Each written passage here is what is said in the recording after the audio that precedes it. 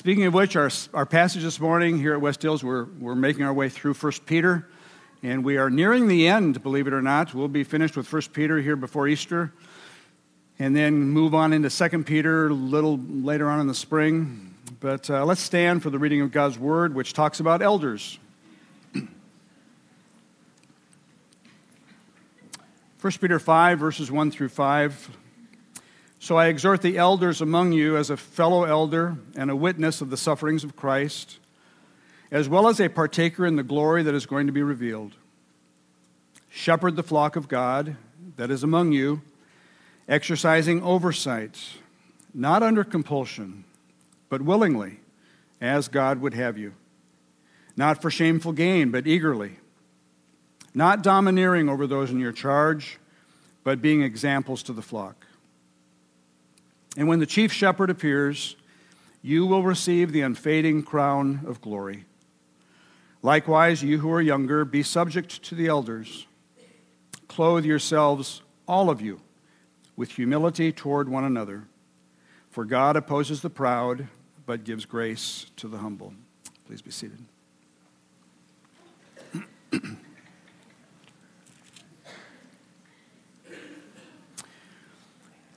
Most of you know the part of our family story that goes back 36, 37 years ago when our firstborn son, Jesse, was diagnosed with leukemia when we were living in California. And yes, that is me in the middle. I have changed just a little bit. But those are pictures of when Jesse was in Children's Hospital in Los Angeles. Again, this was 36, 37 years ago when treatments for leukemia were kind of in their experimental stages. And so Jesse was exposed to varying degrees of different chemotherapy regimens and radiation and bone marrow aspirations and spinal taps.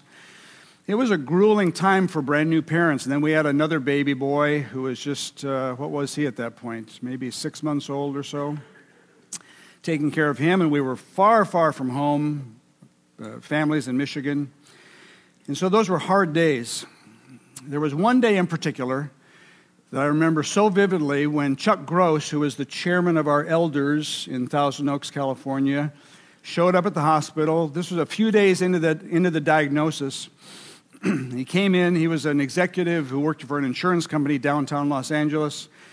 He was all decked out in his suit, ready to go to work, with his briefcase in hand, and I figured he'd just come by just to check on us, see how we're doing, maybe pray with us. And he did all those things, and then he proceeded to sit down in his chair and take off his coat and loosen his tie. And I said, "Chuck, what are you doing?" And he said, "I would just like to spend the day with you, if that's all right." That's what an elder looks like. Besides the guy in green, and those are the kinds of things that our elders do as well. An elder is someone who takes care of the flock, someone who tends the souls of the sheep, the littlest ones, the ones that are growing through stages of life, the ones that wander off and get lost, the ones that need to be fed and nurtured and taught, and the elderly sheep who maybe don't move nearly as quickly as they once did. All of them, as shepherds, are needed to tend the flock of God. The Bible's pretty clear that God expects for his people to be well cared for. We're going to see that this morning. He expects for those who are put in charge of leading the flock to care very carefully for the sheep. Peter addresses elders in this passage, those who are called to take care of God's church through their leadership. Men who are called and appointed by God, recognized by a local body of believers to be the shepherds, the under-shepherds, to give the care and protection to the flock. Now, as you all know, there are various leadership paradigms in society, right? Even represented here in this room, there'd be a variety of leadership paradigms that some of you function with when you are working in society. And the assumption can be that eldering is like one of those. For example, eldering is like running a company, or eldering is like managing a project, or maybe even eldering is like commanding a platoon. Depending upon the training and the experience of the elders, that's what they may be inclined to bring with them into their leadership in the church. And so, for example, on our elder council, you have individuals who work in the business sector.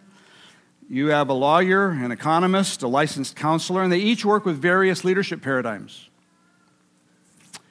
depending upon their work. And while aspects of all of those may be helpful, the model of leadership that's laid out for us in the Bible is very unique because the church is very unique. It isn't a company, it isn't a school, it's not a team, it's not a platoon, it's the body of Christ. It's children, men, women, young people, people of all ages, people of different backgrounds, people of different life situations, all different kinds of needs: financial, physical, emotional, relational, and of course, definitely spiritual needs of the flock. And so the metaphor that God chose for those who would lead and care for his people is that of a shepherd. It shows up more than 500 times in the Old Testament and New Testament. It's by far the dominant biblical model for spiritual leadership in the church that you find all the way through the Bible. The elders here at West Hills, we're currently going through a book. The title of the book, interestingly, is They Smell Like Sheep. Good title for a book. I asked the guys at one of our meetings if any of them had agriculture in their background, because I don't. And while a couple of them had some aspects of farming, none of them had ever worked with sheep. I think Kevin Cleason came the closest. He had some cattle experience, as well as having spent some time in his earlier years with hogs. A time in his life of which he has fond memories, I'm sure. But none of us has any sheep experience. Very different from Peter's day. In the book that we're reading, the author writes this: in Bible times, the shepherds were as common and familiar to most Middle Easterners as are cell phones and supermarkets to modern-day Americans. Almost anywhere in the Bible world, eyes that lifted to gaze across the landscape would fall upon at least one flock of sheep. The family often depended upon sheep for their survival. A large part of their diet was milk and cheese. Occasionally, they ate the meat. Their clothing, their tents, were made of wool and skin, and their social position often depended upon the well-being of the flock. So let's try to get our heads and our hearts around this whole concept of church leaders being under-shepherds. Those of us who are called here at West Hills to serve as elders, we need to keep thinking about what it means. That's why we're reading the book, They Smell Like Sheep. That's especially why we're reading this book, the Bible. And all of the rest of you need to understand and appreciate the role that a good elder is to play in a healthy church, so that you can hold us accountable, so that you can pray for us, and so that you can understand how God has designed the church. So we begin by acknowledging what the Bible teaches, and that is that we have a shepherd God. We have a shepherd God. We find that picture of God all throughout the Psalms. Psalm 80, verse 1, "Give ear, O shepherd of Israel, you who lead Joseph like a flock." 78, "He led out his people like sheep and guided them in the wilderness like a flock." Psalm 28, "O save your people and bless your heritage. Be their shepherd and carry them forever." Psalm 95, "For he is our God. We are the people of his pasture, the sheep of his hand."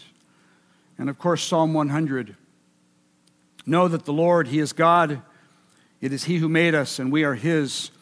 We are his people and the sheep of his pasture." And probably the passage that you're most familiar with, Psalm 23, "The Lord is my shepherd. I shall not want. He makes me lie down in green pastures. He leads me beside still waters. He restores my soul. He leads me in paths of righteousness for his name's sake." Now, obviously, there were other first century vocations besides shepherds. I mean, you had merchants and carpenters and builders and farmers. You had doctors and lawyers and bankers and money changers. You had shopkeepers and butchers and bakers and soldiers and sailors, fishermen, scribes, priests, tax collectors, craftsmen. You can make a long list of first century Palestinian vocations. But you never find in the Bible, the Lord is my carpenter, or the Lord is my banker, or the Lord is my lawyer, God forbid. Sorry, Steve. Or, give ear, O doctor of Israel, or we are his people, the fish in his sea. You don't find any of those. No, we are his people, the sheep of his pasture. Listen to the prophet Isaiah. I like this combination that Isaiah puts into this verse, chapter 40. Behold, the Lord God comes with might. This is Yahweh. He comes with might. His arm rules for him. He will tend his flock like a shepherd. He will gather the lambs in his arms. He will carry them in his bosom, that means close to his heart, and gently lead those that are with young. So get this, the ruling arm is the carrying arm. The one who comes with might is the one who gathers the lambs in his arms. The one who rules is the one who carries them close to his heart. See, friends, anywhere else, I think the combinations of images that you have in those two verses would seem very, very strange. But they're not at all strange with God. The Lord God comes with might, tending his flock like a shepherd. We have a shepherd God. But then secondly, in the New Testament, we learn that we have a shepherd Savior. And it stands to reason if in the Old Testament God is portrayed as the shepherd of Israel, that in the New Testament with the incarnation, the Son of God taking on flesh, that we will find an even fuller expression of the idea of God being a shepherd. And that's exactly what you find. It begins with Christ's birth. When King Herod found out, he heard the rumors that a new king had been born, and he got really troubled about this, and so he asked the Jewish leaders, where is this Messiah person supposed to have been born? And it says in Matthew 2, they told him, in Bethlehem of Judea, for so it is written by the prophet, and you, O Bethlehem, in the land of Judah, are by no means least among the rulers of Judah, for from you shall come a ruler who will shepherd my people Israel. And then at the end of his life, when Jesus was preparing the disciples for what was about to happen, he was going to be arrested, he was going to be tried, he was going to suffer, be scourged, crucified. He was preparing them. Jesus said to them, you will all fall away because of me this night, for it is written, I will strike the shepherd, and the sheep of the flock will be scattered. Now, the most extensive teaching by Jesus that you find where he not only identifies himself with being a shepherd, but takes the full responsibility of being a shepherd, is in John chapter 10. These are the words of Jesus. I am the good shepherd. I know my own, and my own know me. Just as the Father knows me, and I know the Father. And I lay down my life for the sheep. And I have other sheep that are not of this fold, not just Israel. I must bring them also, and they will listen to my voice, and so there will be one flock and one shepherd. In the book that we're reading about shepherds in Israel, something that might be new to us, it was new to me, is the idea that each shepherd's voice would be responded to by his sheep. And they each had their own call. One might be a yip, yip, yip, yip, yip. Another one might be hoot, hoot, hoot. Maybe deeper, hoot, hoot, hoot. But they each had their own distinctive call, and the sheep would only respond to the call of their shepherd. And so when Jesus says they hear my voice, they respond to my voice, he's talking about his sheep. Because many, many people do not respond to the voice of Jesus. They don't hear his voice. They don't hear his call. like so many of you do. And by the way, in Christ's comments, don't miss the fact that in making such comments as these, saying, I am the good shepherd, he's equating himself with the shepherd of Israel in the Old Testament. He's claiming deity for himself even there. Now, the other New Testament writers pick up on Jesus being the shepherd. For example, Hebrews 13. And may the God of peace, who brought again from the dead our Lord Jesus, the great shepherd of the sheep, by the blood of the eternal covenant, equip you with everything good that you may do his will. And so the writer of Hebrews describes our Lord Jesus as the great shepherd of the sheep. And then Peter, back in chapter 2, you were straying like sheep, but have now returned to the shepherd and overseer of your souls. So do you see the predominance of this image, this metaphor throughout the Bible? And so in the Old Testament, Yahweh is the shepherd of Israel. The Lord is my shepherd, I shall not want. In the New Testament, Jesus is the good shepherd who lays down his life for the sheep.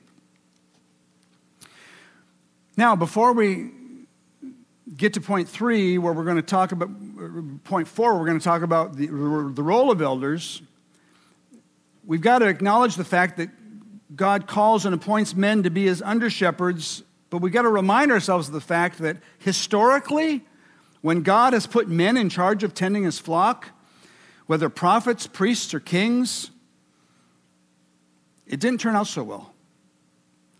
You got a lot of really, really bad shepherds in Israel and Judah, the northern kingdom and the southern kingdom.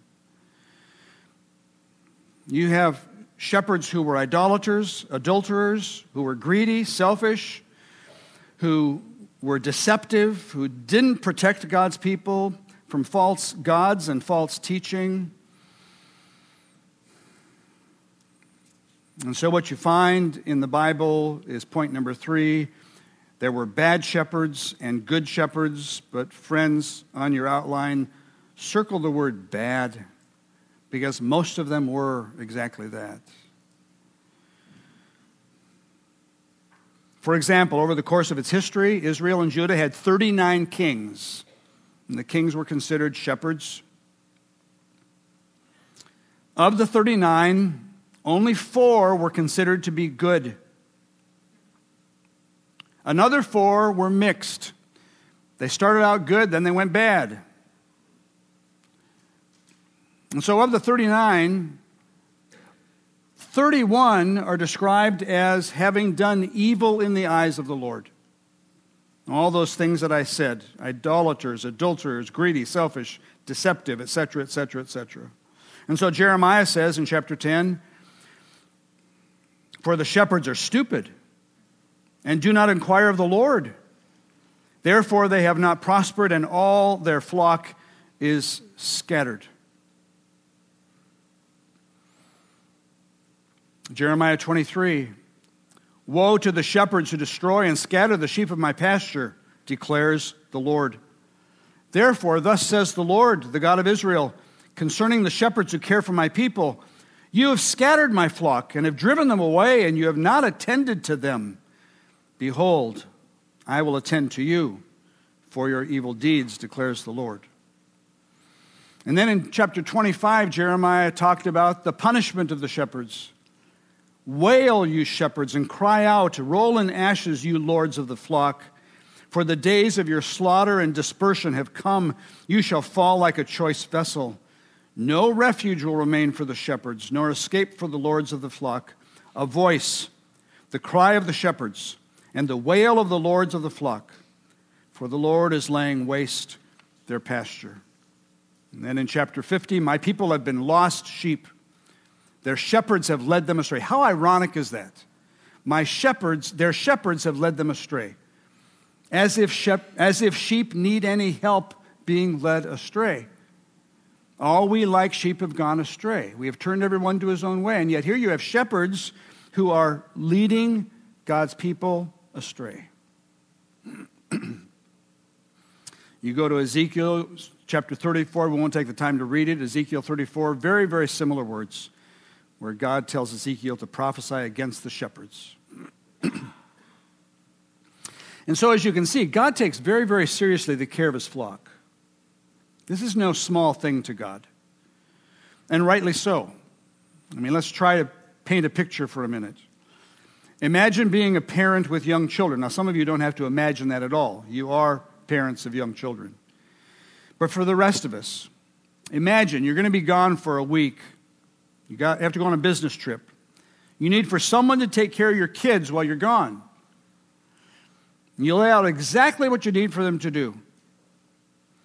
You got to get the kids up in the morning, got to get them dressed. Maybe if they're babies, you got to change their diapers, bathe them, feed them, every night, the whole list. Get them on the school bus, get them off the bus, make sure they're okay. If they get sick, here's the doctor's numbers to call, emergency numbers, the whole 9 yards. Because you're a loving parent, you care immensely about your children. So you don't leave a thing off the list. But you return to find out that they did a terrible job. They didn't feed them. They didn't bathe them. One of your kids got sick, had a fever. The person put in charge didn't do anything about it. Your youngest spilled her milk, and she was yelled at and sent to her room without supper. And then one of the neighbors found your 3-year-old wandering down the streets. And you come home and you find all of this out. How would you react? You see, God expects for those whom he calls to care for his flock to do so with tremendous care. Great tenderness, watching out for, feeding, nurturing, tending, protecting from predators, the wolves and the lions, and protecting them from thieves, sneaking in and stealing them away. Taking care of all of the sheep, the smallest lamb to the oldest of the flock. So Peter addresses some contrasting motives here in wanting to be an elder in a church, based upon what I just described as what elders are called to do. So let's look at some of the motivations that Peter talks about. He makes the contrast between an under-shepherd elder being compelled to do his job versus being willing and eager to do his job. Not under compulsion, verse 2, but willingly as God would have you. And so the question is, does a man feel compelled for the wrong reasons, or is he willing and eager to serve as an elder? And then you stop and you think, well, why might elders lead out of a sense of compulsion? In other words, they don't want to do it, and they're having to be forced to do their job. What would cause that? Several reasons I thought of, you might add to the list. One would be fear. They're afraid to deal with a difficult issue. They're afraid to confront a problem. They're afraid to get help in addressing a certain situation. They'd rather not. It's not their temperament. It's not the way they're wired. They're afraid of the repercussions. They're afraid what might happen, and so they avoid it. They have to be compelled. Come on, we got to do this. We've got to talk to this person. We've got to set up this meeting. We've got to address this problem. Another would just be flat-out laziness. In the Old Testament, you had lazy shepherds, not wanting to give it the effort that it requires to be an under-shepherd of a flock. Another would be other priorities. They've got their own life that they're taking care of, all the stuff going on in their own life, and shepherding becomes very, very secondary. They see other things as being more important. And then another that I thought was just apathy. They just don't really don't care what happens to the flock. Just sort of let it be. Now, Peter says you don't want elders who have to be compelled or forced to do their job. And friends, this is why a church should never, ever pressure a man to become an elder. Say, boy, we just really need you. I mean, I know this. You don't feel like, but we really could stand to have. We need another elder. Would you just step in? Just give it a couple years. No, never do that. The man will regret it. His wife will probably regret it. guess that's another piece of having a willing and eager elder, is to have a very willing and supportive wife. Peter says that an elder needs to be both willing and eager to serve as an under-shepherd to God's flock. Another contrasting motivation for the good of oneself versus for the good of the flock. It comes out in verse 2, not for shameful gain. Not for shameful gain do you do this. In other words, is he doing it for his own personal gain, whether it's monetary or otherwise? Somehow he wants to gain from this. Maybe besides monetary, it might be social standing. Maybe it looks good in the community to be an elder in a church. Maybe it looks good at where you work. Yeah, he's really active in his church. No, that's not your motivation. Now here, I think Peter probably is especially referring to monetary gain, addressing those elders who are to be paid for their service. And Paul speaks to the fact that some elders are to be paid. 1 Timothy 5, the scripture says, you shall not muzzle an ox when it treads out the grain, and the laborer deserves his wages. And so some elders, those for whom the preaching and teaching ministry or whatever other ministries is their sole vocational responsibility, are to be paid for what they do. But this must never be one's primary motivation. Because if that's why you're doing it, you should be doing something else.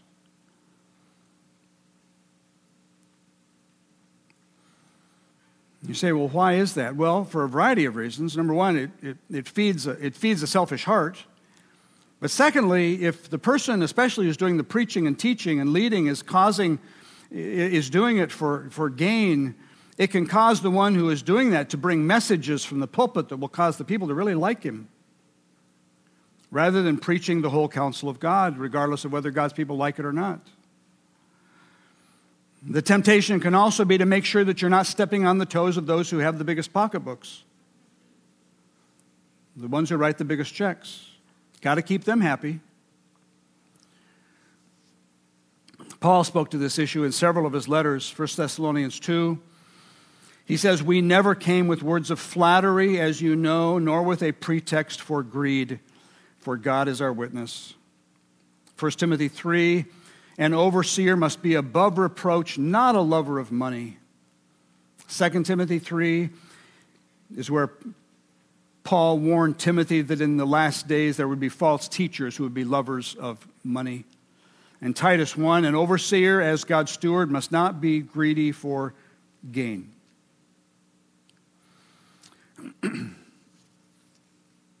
There's another contrasting pair of motivations for serving as an elder, and that's where you are lusting for power versus leading by example. Verse 3, not domineering over those in your charge, but being examples to the flock.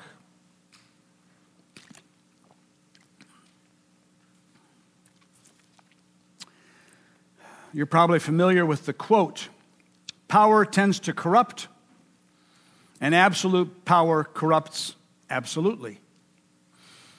It's attributed to John Emmerich Edward Dahlberg Acton, also known as Lord Acton, much easier to remember.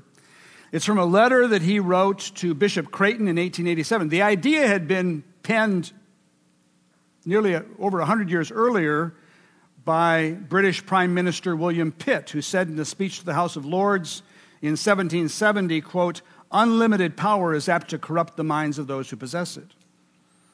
It's a very great statement, just not quite as catchy as Lord Acton's, which goes to show that if you can turn a phrase, even if somebody else originated it, you get the credit for it. Power tends to corrupt. Absolute power corrupts absolutely. And that's exactly what happened with many of the kings of Israel and Judah, as well as lots of political leaders, probably the vast majority of political and world leaders throughout history. Power corrupts, absolute power corrupts absolutely. Peter's telling us here that even at the level of local church leadership, the motivation can be to gain influence, power, prestige, control. It can be to feed your ego. It can be to serve one's pride, rather than to serve God's people. And so Peter says, not domineering over those in your charge, not using this as a power posture. an ego trip, but being examples to the flock. And so elders should be examples of humility instead of pride. Humility versus pride. He says in verse 5, clothe yourselves, all of you, and that includes the elders, with humility toward one another, for God opposes the proud, but gives grace to the humble. All of you be clothed with humility. Especially the elders. Especially the elders should be clothed with humility as examples to the rest of the flock. And then they should be examples of gentleness versus harshness. I get this from Paul's statement in 1 Thessalonians 2. We were gentle among you, like a nursing mother taking care of her own children. So there you've got another picture of a great elder, like a nursing mother caring for her newborn. Take that image and put it on eldership. Gentleness does not mean weakness. Gentleness does not mean cowardice. Gentleness means they are exercising their authority with the tenderness, the gentle care of a loving mother, the tenderness of a shepherd caring for the lambs.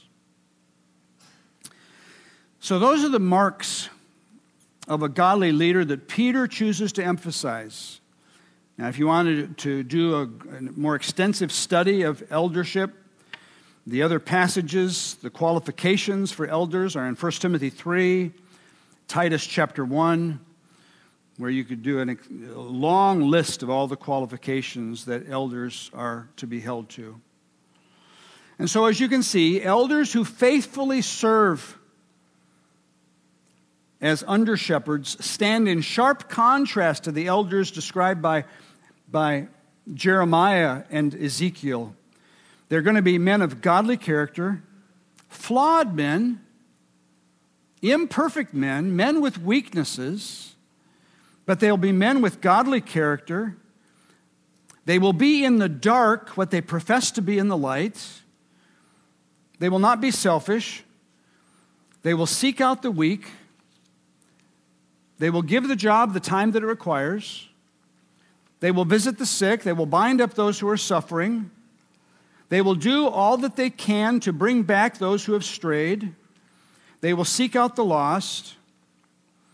And they will do it all with gentleness and with grace. In Acts chapter 20, Paul calls the elders of the church at Ephesus, men that he loved, to come see him. Ephesus is in western Turkey, modern-day Turkey. To come to him when he was at Miletus. Miletus is just a few miles south of Ephesus. And he tells them when they come that this is the last time that they are going to see him. That the Lord had shown him that he would be imprisoned and that he would suffer because of the gospel. As you can imagine, it was a very, very emotional encounter between Paul and these men who served as elders in Ephesus. In his speech to the elders, there's one statement that stands out to me. He says this: pay careful attention to yourselves and to all the flock in which the Holy Spirit has made you overseers, to care for the church of God, which he obtained with his own blood. Pay careful attention to yourselves. Be diligent about yourself. Pay careful attention to the flock. Be diligent in your care for the flock, because that's what elders are called to do. Because this is the flock for which the Lamb of God laid down his life. The church of God was obtained, the church of God was purchased with nothing less than the blood of Jesus Christ. Therefore, it is no small thing to care for God's flock. Brothers and sisters, you are blessed with a group of elders who love the Lord, who love the church, and who, with all of their flaws and weaknesses, genuinely desire to serve you well. Thank God for your elders. encourage them. Pray for them. Pray that your elders will pay close attention to their own lives. Pray that your elders will take close attention and tend to their marriages, to their character and their integrity as men of God who are appointed and called by God and recognized by you to lead this flock of His. And then together, we will be a church that brings God the glory that He deserves. Amen.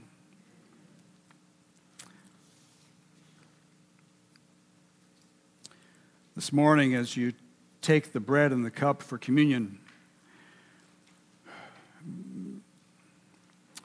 remember the chief shepherd of the sheep, Jesus, who laid down His life. And a shepherd would basically bring the sheep into the fold and then lay across the entrance, the opening to the fold, as the one who would protect. He would lay down His life so that anybody who would get to the sheep would have to cross through or over Him. Jesus laid down His life not just in that fashion, but He laid down His life in that fashion for the sheep. As you take the bread and the cup, remember Christ. But then also, could I ask you to say a prayer for your under-shepherds, for those who tend the flock here at West Hills, that we could do so in a manner that would bring God glory and would be for the good and care and protection of this flock of His. Pray with me. Thank you, Lord, for your word.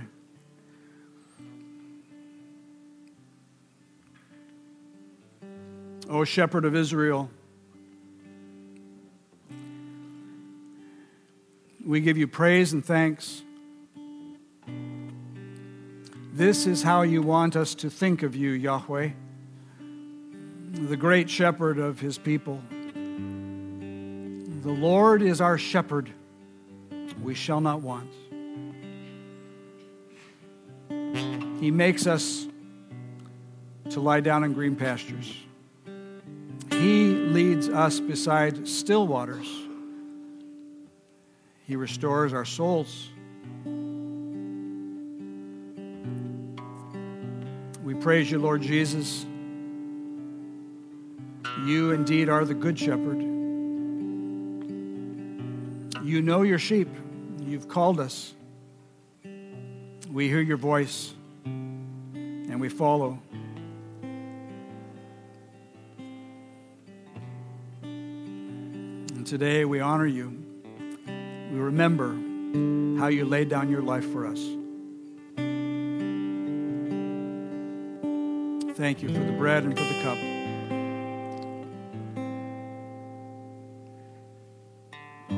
We love you, Lord. We pray in Christ's name.